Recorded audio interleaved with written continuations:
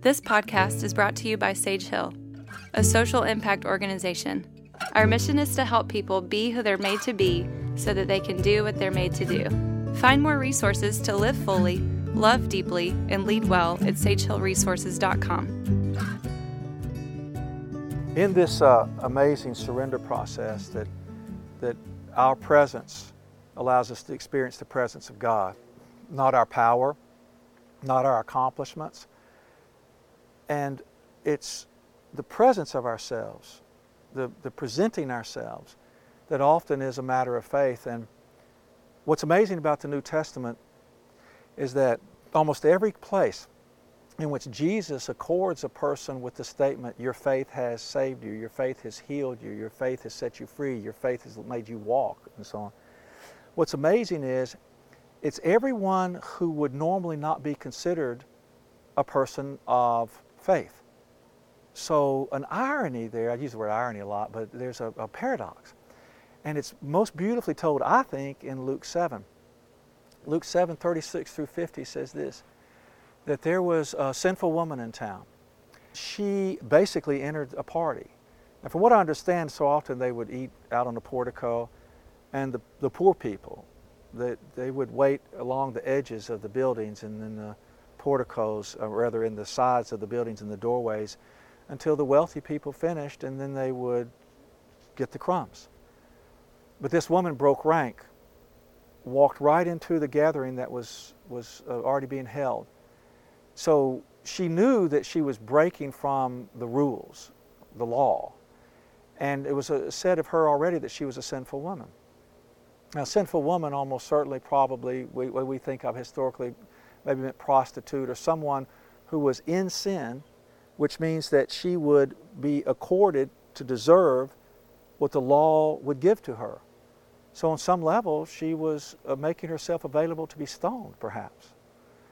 And so she walked into that gathering where Jesus was, Simon's house, the Pharisee, and on some level had to have been prepared to be thrown out, which means that on some level down inside of her, she'd already given up.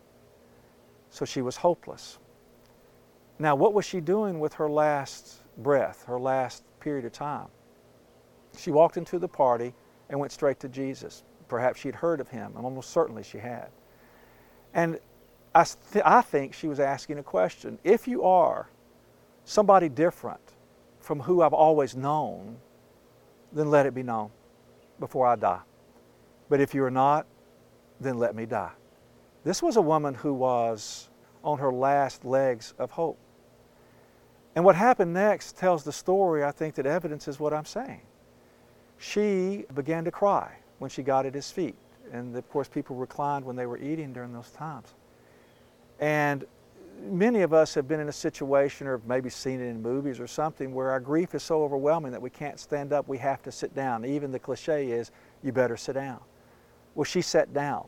I say she collapsed. She began to cry, and she was frightened, and she was hopeless, yet had hope. She was wishing for something she didn't believe existed. She was remembering a childhood where all children dream. They notice the sparrows, they watch the butterflies, they want their daddies and mamas to be certain things, and they picture a life that they can have when something happens. She was far away from the dream too. Well, she fell at his feet, and she began to continue to weep. And she poured out her tears, she poured out her heartache, she poured out her grief, she poured out her losses, her angers, her furies, her longings, her wishes, her dreams, her thirst, her hungers, her despair on the feet of Jesus. And then she even gave him more. She took down her hair, which I understand was an invitation, the glory of a woman presented in public, but she was no longer in public. She was with him. And she was saying, you can have everything that is mine. Do with me what you will. If it's going to be harm me, then harm me.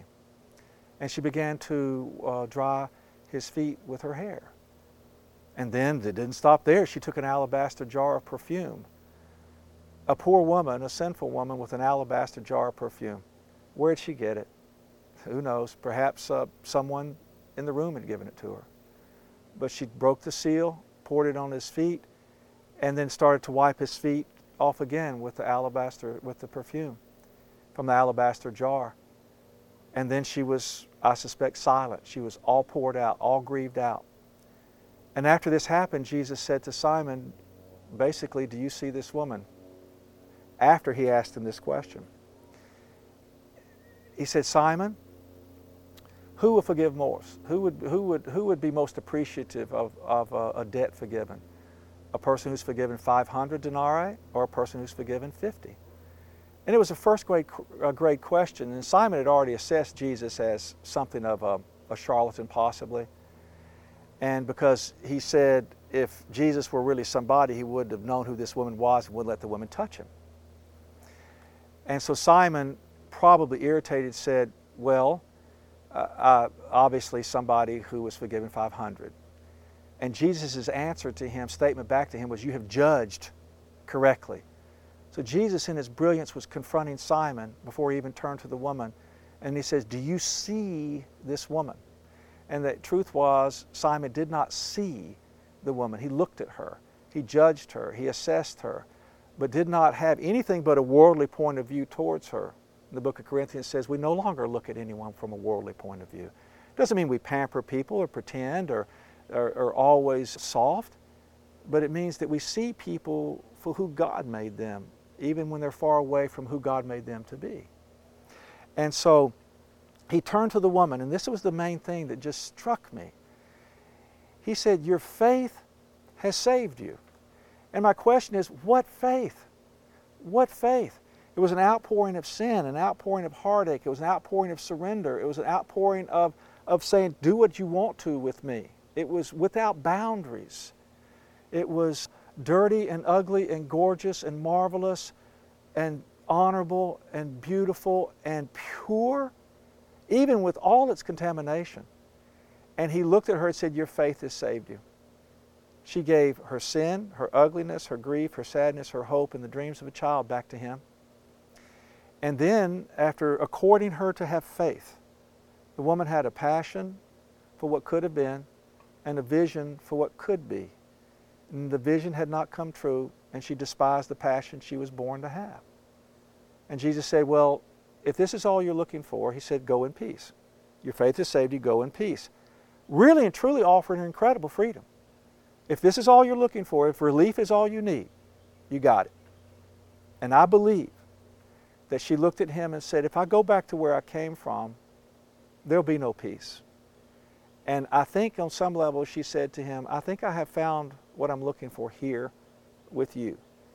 And the next set of scriptures say that there were a bunch of people and many women were in the group that were with him. I believe she went. I believe she was one of them. And over again, the blind man, your faith has saved you. The leper, your faith has saved you. The centurion, your faith has saved you. The paralytic, your faith has saved you. And it's always presented with neediness and the confession of our humanity and surrender of who we're made to be. A person who cannot give up on wishing their lives were different because they're made to be. They're literally made to be. So that story is amazing to me. I never tire of it. And it's amazingly a figurative, relational expression of Exodus 25, where God tells Moses, you build the mercy seat a certain way. The angels looked down upon the gold-plated mercy seat under which was the Ark of the Covenant, and it was a place of sacrifice where blood, the heart of a creature, was poured out upon the mercy seat. God said to Moses, at the mercy seat, my presence will be with you. My presence will be with you at the mercy seat, which means the presence of God would meet us at the place where our hearts are poured out. It's so amazing. Man cries out, human beings cry out, woman cries out. God shows up, who's always been there all along. God raises us up, and he raises us up to step out, never leaving him behind for one moment.